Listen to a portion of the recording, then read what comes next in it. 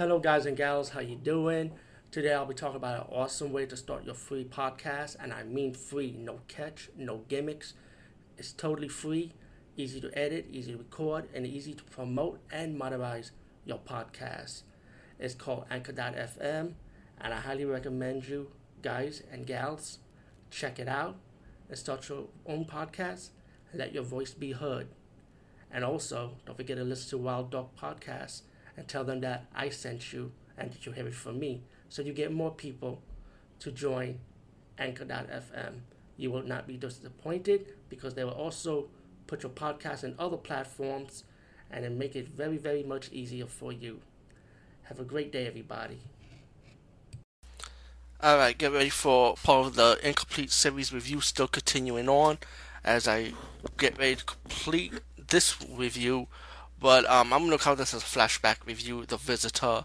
I didn't rewatch this movie a second time or nothing because if I'm correct, I think I remember this movie pretty well because this movie was fucking weird, bro. It is weird as fuck. But but the soundtrack for this movie is fucking good though. And I remember back in the days I owned the DVD for this. I think I owned the special edition if I remember, which had like deleted scenes and alternate ending if I'm corrected. Been a while though. But this movie had Lance Erickson in it, man. This is like an old fucking movie with him on the older work, like from '78 I think or '79. And this was weird though, but I enjoyed this for its weirdness for some reason.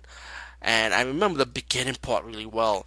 That you had this guy that looked like Jesus Christ, and he started telling the story to these bald-headed kids about this alien named Satan, which is pretty much Satan. What he's trying to say, like this is my take on it. I think he's trying to say Satan is an alien and God is an alien, and they both battle in space. You know, he talk about that when he went to Earth, Satan, right? Decided he got defeated, but he started to make out with human women and to spawn his kids. Of course, Antichrist running around pretty much. So God decided to use birds as his weapons, trying to find him and stop him. But then what the story trying to say is it sounded like God got injured, so he used some kind of other method to stop him, if I'm corrected. So then you find out the old man, in present age, he's still alive. Of course, I believe what he's trying to say is God, but he gave him like a different name. They said the word God, but it's a different name they gave him. And so they go around looking for this girl. The old man finds this girl, and the girl's kind of scared, think that he trying to kill her or something, And you find out she's acting weird. She got powers. The mother, she don't know how to handle her daughter no more because it's like she's different now. And you find out that the mother's boyfriend, played by Lance Erickson, who owns like a basketball team, trying to have the daughter on his side. If I'm corrected, it's been a long time I saw this movie, so I hope I'm right. And it's just weird. I know there's like a lot of aliens. Like it's like really weird, man. Then you get to the ending. If I'm corrected, I'm trying to remember. The old man defeated. Damn, I don't know. I'm not sure if he faced Lance Erickson, but it's just honestly, it's just been, like I said, it's been so long that I saw this movie. I only saw this movie one time, but it's more of a flashback review. But I know Lance Erickson was defeated, if I'm corrected. Um, there was birds flying all around at the ending of this movie.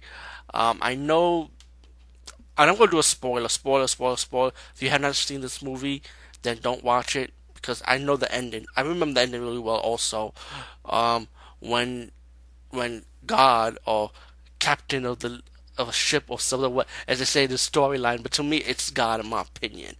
He takes he hugs the little girl, and she's bald-headed, just like the rest of the children that Jesus Christ was talking to.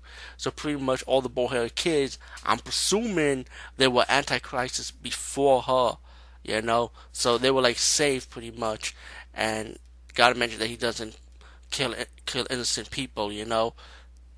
So meaning the children were innocent, and then Jesus was happy. Yeah, it's a weird movie, man. But it's been a long time I've seen it, but I kind of remember it somewhat well.